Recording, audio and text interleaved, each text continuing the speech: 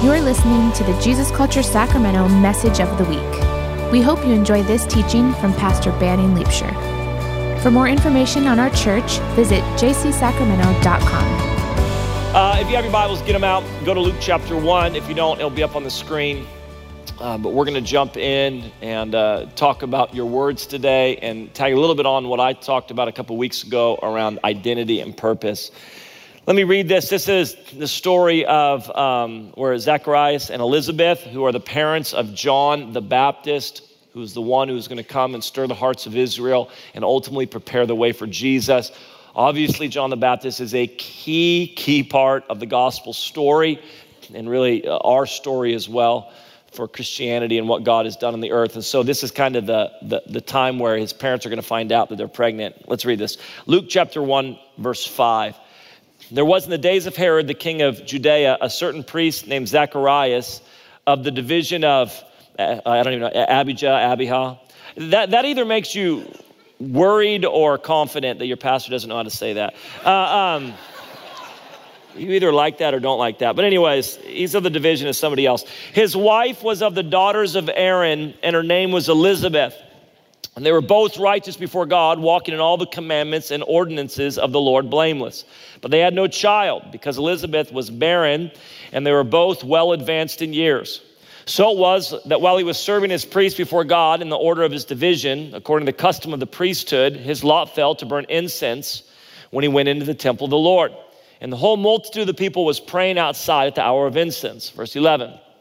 Then an angel of the Lord appeared to him, standing on the right side of the altar of incense.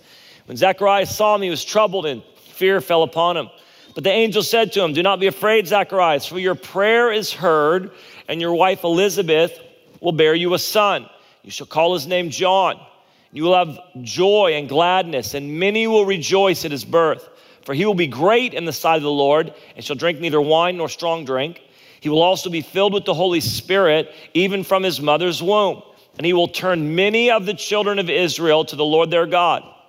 He will also go before him in the spirit and power of Elijah to turn the hearts of the fathers to the children and the disobedient to the wisdom of the just, to make ready a people prepared for the Lord." And Zacharias said to the angel, "How shall I know this? For I am an old man, and my wife is well advanced in years." And the angel answered and said to him, "I am Gabriel, who stands in the presence of God, and was sent to speak to you and to bring you these glad tidings. But behold, you'll be mute and not able to speak until the day these things take place, because you did not believe my words, which will be fulfilled in their own time." I mentioned a couple weeks ago that I very much believe that God has plans and purposes for your life. This is what the Bible talks about. That ultimately you have to know your identity, you have to know your purpose to engage in the call of God on your life. But there are plans and purposes that God intends to do in you, he intends to do through you, and he intends to do around you to change the world. The Bible's very clear on this. God wants to do great things in you, he wants to do great things through you, and he wants to do great things around you. Listen to this in Jeremiah 29:11. "For I know the plans I have for you, declares the Lord, plans to prosper you and not to harm you, plans to give you hope and a future." So there are plans that God has for you. There are purposes that he intends for you. Psalm 33:11, the same thing, talking about the nations. "The counsel of the Lord stands forever, the plans of his heart to all generations." So God wants to do great things. He has plans and purposes. There are things he intends for your life, in you, through you, around you. The angel came to Zacharias and actually revealed those plans to him. An angel shows up when he's in there burning incense, and he says, "Zacharias, your prayer has been heard. You've been praying for a child, and you're about to get a child." And then he lays out in detail how this child is going to be an important part of what God intends to do in the earth. That he's going to stir Israel, he's going to turn the hearts of the fathers back to his children, and ultimately, he's going to prepare the way for Jesus.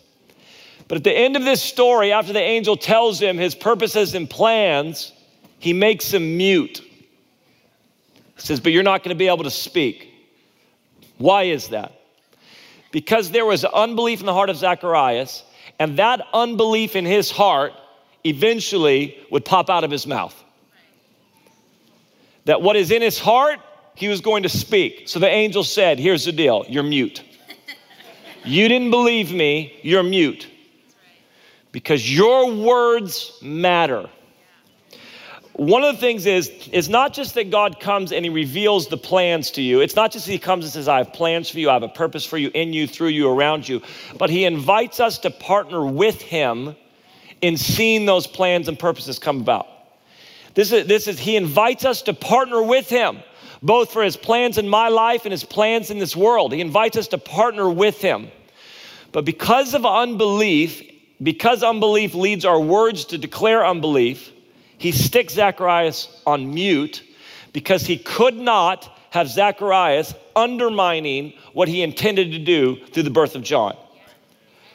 One of the things that we have to realize, and if you know your Bible at all, you know this to be true, that words matter and words have a lot of power. That if we want to partner with God in what he intends to do, then our words matter in that partnership and our words matter in that process. The Bible says this about our tongue that has the power of life and death. Psalm 18:21 says this, death and life are in the power of the tongue, and those who love it will eat its fruit. So again, God says, come and partner with me in what I intend to do in your life, what I intend to do through your life. Come and partner with me in this. This is what I want to do. Zacharias, he tells that to him, but because there was unbelief in the heart of Zacharias that eventually would pop out of his mouth, he said, listen, I can't have you, I can't have your words which carry power. The power of life and death are in your words. Therefore, I'm going to put you on mute. One of the things that I think happens in our life is that we don't fully believe the power that is in our words, and therefore we are very careless with what we say. We're very careless with what we say when it comes to what God wants to do. Again, in my life, through my life, but also around me, in the world and in my family and in our church, that we're careless with what our words say. We're careless with those things because we really don't fully believe the power that's in them. One of the things that has to happen is we have to become intentional with this thing and understand the power that's in our words. My daughter, who's 18, when she's our first one, our oldest, if you've gone through this process, you know what I'm talking about. It's a very nerve-wracking process when your teenager starts to drive. And you've got this kid that doesn't fully understand life and all that. And then you're about to put them in easily the most powerful thing they've ever experienced, which is a 2-ton moving vehicle. And so you're trying to give them advice, and you want them to be trained, and you want them to understand and be sober about it and all that stuff. And my daughter, 15, we raised my daughter to be confident and secure. And every once in a while, it kind of bites me. I'm like, okay, maybe not that much, but come on. But she's super confident. And she's 15 years old. She'd had her permit just for a few months. And we're in the car. And I'm trying to she's driving. My wife's in the passenger seat. I'm in the back seat. And I'm giving her some advice. And she had just gone through her driver's ed training, so she totally knows everything about driving and all the rules of the road. And I'm trying to give her advice, and she's like, Dad, I know. And I finally was just like, Ellie, I've been driving for 20 years. You've been driving for 3 months. She totally turns to me, dead serious. She goes, I've been driving for 4 months.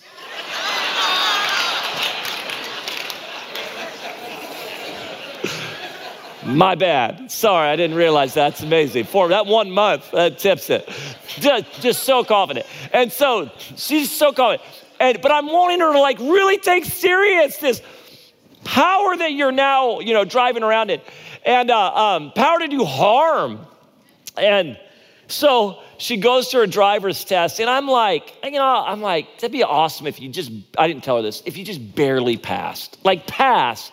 But just barely. I'd like a little soberness to come into your life, She calls me, Dad, guess what? I said, what? I passed. I got 100%. And it's not that I want her to be fearful. I don't want her to be scared in that car. I don't want her to be fearful in that car. I just want her to really have an understanding and a soberness about the power that she possesses when she drives that car. And when you're careless with that, bad things happen. Right? You can't be careless in a vehicle. And I want you to have a soberness and an understanding. Again, I don't want you to be fearful when you drive. I just want you to be sober and understanding it. And it's the same thing with our words. The Bible says there is power of life and death in our tongue. And I don't think we believe that because we tend to be careless with our words sometimes. And God comes and says, hey, I want to do something in your life. And it's good, and it's great. I want to do something through your life. I want to do something in your city and in the world and the culture, and I want to do something. He tells this to Zacharias, and because there was unbelief in Zacharias' heart, he says, how about I just put you on mute right now? How about I just mute you right now? Because this is not going to be good, whatever's going to come out of your mouth. He invites us to partner with him, but we have to be very intentional and careful with the words that come out of our mouth and the words that we receive. If we're going to partner with him. We've done this a lot, even with our kids. It's amazing how many times, just very much trying to speak life over our own kids. And how many people want to come, and in our own carelessness, how we would speak over our kids. I said something a little bit, it wasn't mean or harsh or anything, but my son was pushing back at me or something, and I kind of said a little sarcastic comment about his age or something like that. And I could feel the weight of it for like 3 or 4 days afterwards, thinking like, I can't speak that over. I went back and I just sat down with him. I said, Lake, I said this thing over you, but like, it's not true and it's not right. And I shouldn't even be careless with my words around that thing. And just going, because I don't want to speak carelessly over you. And it's amazing how many people, even when you have kids, you start having kids and they all have their stuff they want to tell you about your kids. They're like, oh, wait till they're 2. Woo! You know, it's the terrible 2s, and then it's the trying 3s, and then it's the fearsome 4s, and they want it, and then they're like, oh, wait till they're teenagers. You know, you're gonna like them now, but wait till they're teenagers. It's crazy. And again, when somebody would say this to us, it wasn't like I'd be like, I rebuke you in the name of Jesus, and like,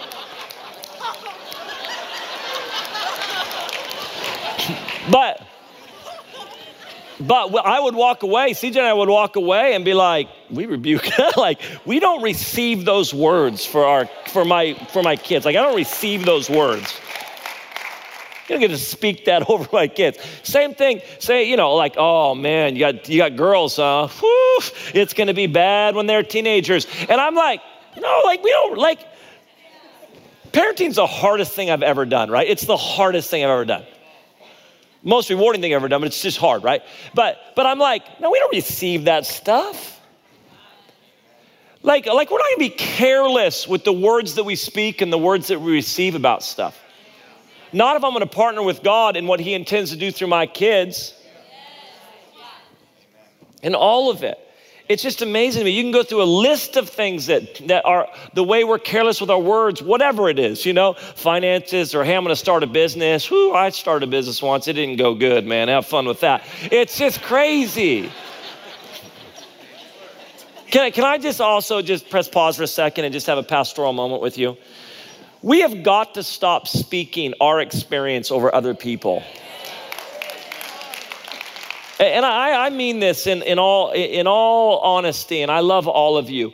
But like I might have a certain experience with teenagers, right? I might have a certain experience. But my experience, just because it's my experience, doesn't mean it's everybody else's experience that's coming up, right? It's that thing of like, oh, I went through that, you're gonna go through that. We have to be even careful of what we're speaking to other people, because there's power in what we're saying. And I want to partner with God in my life, and I want to partner with God in your life. And that means, therefore, I've got to care about what I'm saying. I've got to be intentional and careful about the words coming out of my mouth. I found even in my own life, even things that are, they're not like life and death. I have, you know, For whatever reason, directions, I'm just directionally challenged. And, if I go out of a driveway and I turn left, I should have turned right. And it's just, but I remember years ago, I would always say this. I'm like, I'm horrible at directions. And I just got convicted one day. I'm like, I need to stop saying that over myself. It doesn't really matter. I've got an iPhone now and it tells me where to go. So it's not like, but sometimes I think we're just so flippant or careless with our words, not understanding the power that they have. And sometimes I think we just should be put on mute. I think an angel needs to come and go, hey, listen, I want to do some great things in your life, so I'm just going to let you not talk for a while. Because there really is. My words are either they're either partnering with God in creating what he's looking for in his plans and purposes, or they're undermining. So the question is, because my words are either coming from a place of unbelief or they're coming from a place of faith. They're coming from a place of unbelief or a place of faith. So the question then is how do I speak from a place of faith rather than a place of unbelief? Now, I'm going to read this verse, but this is what the Bible describes it as, that if I was to take your words and I was to follow that thread, it would eventually lead to your heart. If your words are just fruit and that fruit is connected to something, if I was to follow it all the way down, it would be connected to roots. And those roots are your heart. And so whatever words I'm speaking are actually coming from and connected to something that's going on in my heart. This is what Luke 6:45 says. A good man brings good things out of the good stored up in his heart, and an evil man brings evil things out of the evil stored up in his heart. For the mouth speaks what the heart is full of. For the mouth speaks what the heart is full of.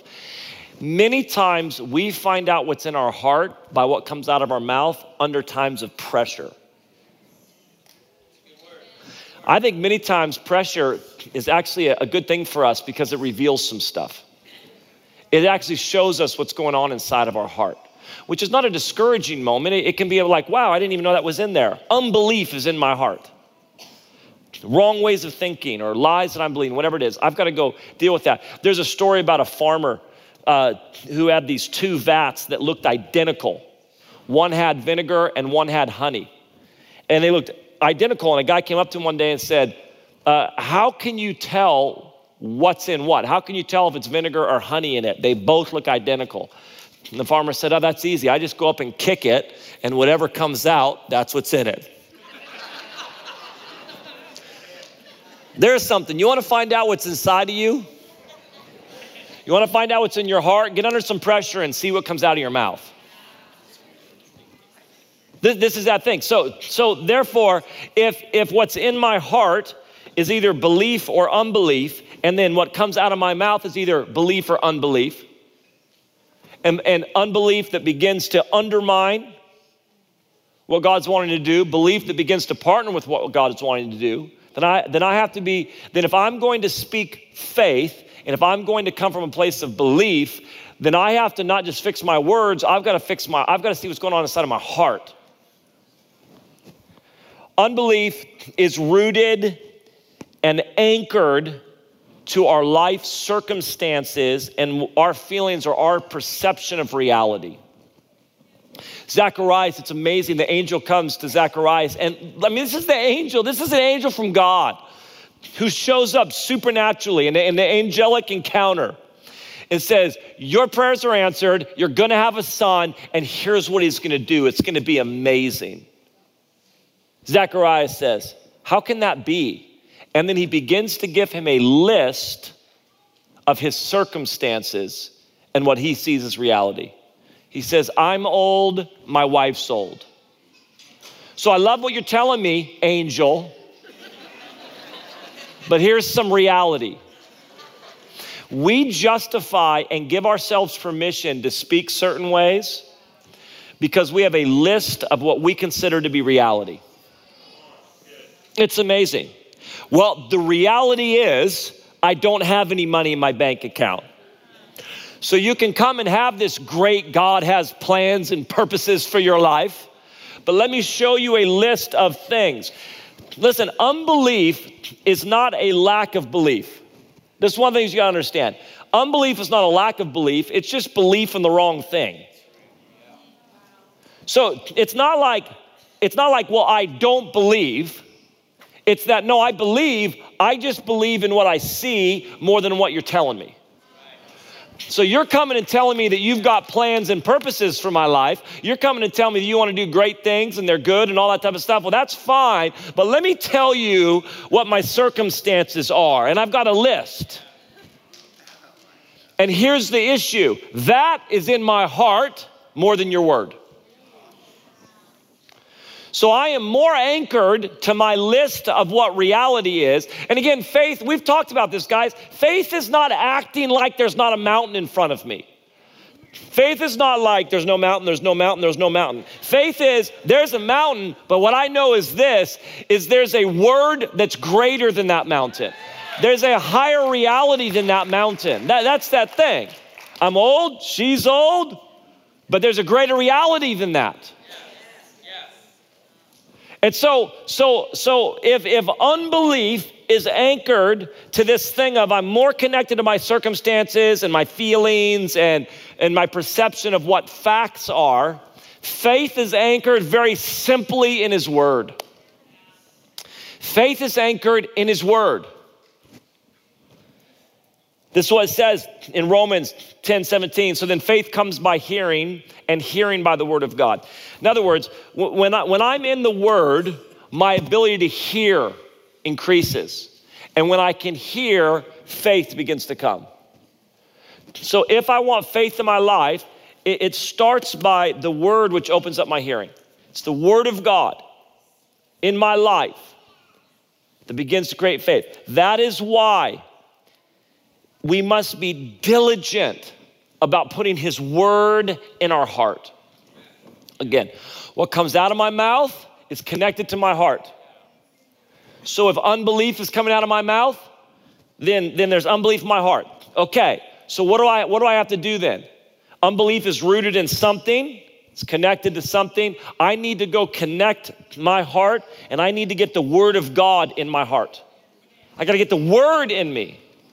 This is Psalm 119. Your word I have hidden in my heart that I might not sin against you.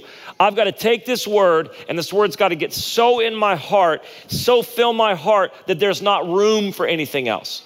That there's not room for unbelief. Because I've got the word in me. When we did our conference in Long Island a few years ago, we were filming something in Manhattan, and then anytime I'm in cities, I love to go see live sporting events. I'll go watch anything. I just love live sporting events. And baseball, I love to watch baseball games. So we finished up in Manhattan, and then I needed to get to, I think the Bronx is where the Yankees play. I gotta go watch the Yankees play. So it's in the afternoon, and I don't know how to get there though. So I'm kind of talking to people on the street. I'm like, hey, how do I get to this? And this elderly Puerto Rican gentleman, amazing guy. He goes, hey, you're going to the Bronx. I'm headed there now. Come with me. I'll take you. So I'm like, okay. So we go in and we go down the subway, and we get in the subway, and there's people everywhere. I'm just everywhere. I'm just staying there, and there's people all around me. I'm kind of holding on. And I tell this guy, I go, man, it's packed. He goes, oh, this isn't packed at all. This is like 3:00 in the afternoon. He goes, this isn't packed at all. He goes, I come on the subway every morning at 7 a.m. for the last 15 years. He said, there's so many people on the subway that the doors open and I turn around and shove my way in and let the doors close. And they just stand there. I don't even know how people live like that, but he's like, you just shove your way in and the doors close right here on you. This is the picture of what we need, guys. Honestly, there needs to be so much word in you that when that subway car pulls up and unbelief's sitting there, you're like, sorry, I don't have any more room. There's no more room in here. Like this is that picture that the word of God. There's so much. I've got the word in me. I've got the word in my heart. I've hidden your word in my heart. So what comes out of my mouth is faith. What comes out of my mouth is belief. What comes out of my mouth is not unbelief. We've got to speak his word. This is the key. It's that faith is his word. It's connected to his word. The angel comes and says, here's what I'm going to do. Faith looks like going, okay, this is what God's going to do. And it's not like it's not like I work myself up and I'm just really, really disciplined with my words. It's that I go get the word in my heart. Really believe what he's saying. When his word's in my heart, it's what we begin to speak. And his word is what creates faith. We have these little things called Jesus timeouts because there might be staff members or whatever else, and they'll go up on, you guys know Becky, our youth pastor. A little bit ago, she was starting to speak, she was starting to go pray after, like we'd be at a conference and she'd go wrap up the prayer, and it's one of the first times she was doing it. She goes, wraps up prayer after worship, and she comes off stage and said, hey, how'd it go? She's like, I don't know. I don't think it went real well, and I just don't think it landed. I don't think people were impacted. I'm like, hold on, stop. What do you think Jesus is saying? She goes, I don't know. Well, you have 5 minutes, young lady, to go stand over there and find out what Jesus is saying. And then you can come back here and let me know. She totally did. She goes up, she goes back. What'd he say? He said it was really good. It was powerful. And people's lives were changed. I'm like, well, good. Then that right there is what's got to get in our heart. That's what we taught. That's what we say. That's what we say. We don't say all this other stuff based on our feelings and circumstances, whatever else. We say what he's saying.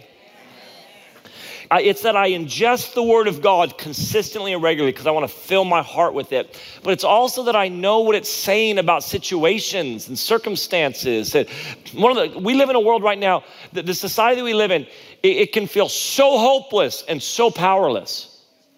This is that big one. So many people feel hopeless and powerless, and they begin to talk like it. This is that thing. If I begin to talk like I'm hopeless, or if I begin to talk like I'm powerless, I have to stop and go, okay, hold on a second. Obviously, I don't have the word in my heart, because there is nowhere that I go in scripture and find that it's hopeless.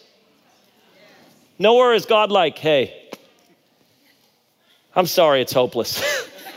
There's a lot I can do, but I can't do that. There's a lot, I'd like to help you, but can't help you with that one. It's hopeless. Nowhere in scripture does it tell me I'm hopeless. Nowhere in scripture does it tell me I'm powerless. Nowhere. So when I'm beginning to speak as if I'm powerless, when I'm beginning to speak as if it's hopeless, I've got to recognize, okay, hold on a second. I've got to get the word in me. I've got to hide the word in my heart. The goal is not, honestly, some of you probably do need a mute button, me included. I'm talking to me too. I mean, there are times when I wish an angel would come and be like, let's put you on mute for a while. You're not helping things. You're not helping at all with your words. But the goal is not silence. The goal is not that I just got unbelief in my heart, so I just don't say anything. It's actually a decent first step. Honestly, it's a decent, if you got unbelief in your heart, just don't say anything right now, right? Because your words have power. But the goal is not that I'm just silent because I have unbelief. The goal is that I speak faith because his word's in my heart. So I've got to get there. And I've got to be able to recognize where in my life am I somehow speaking things that somehow are not partnering with the plans and purposes of God. The goal is that I believe and then I speak. Listen to this passage in 2 Corinthians 4:13. Since we have the same spirit of faith, according to what is written, I believed and therefore I spoke. We also believe and therefore speak. Sometimes the goal for us is this. Okay, I'm gonna go on mute right now. You can read the story more of Zacharias. He eventually spoke. And what he spoke was pretty powerful. He had 9 months to go get this worked out. He had 9 months to go figure out what the word of the Lord was. And when he spoke, it was powerful.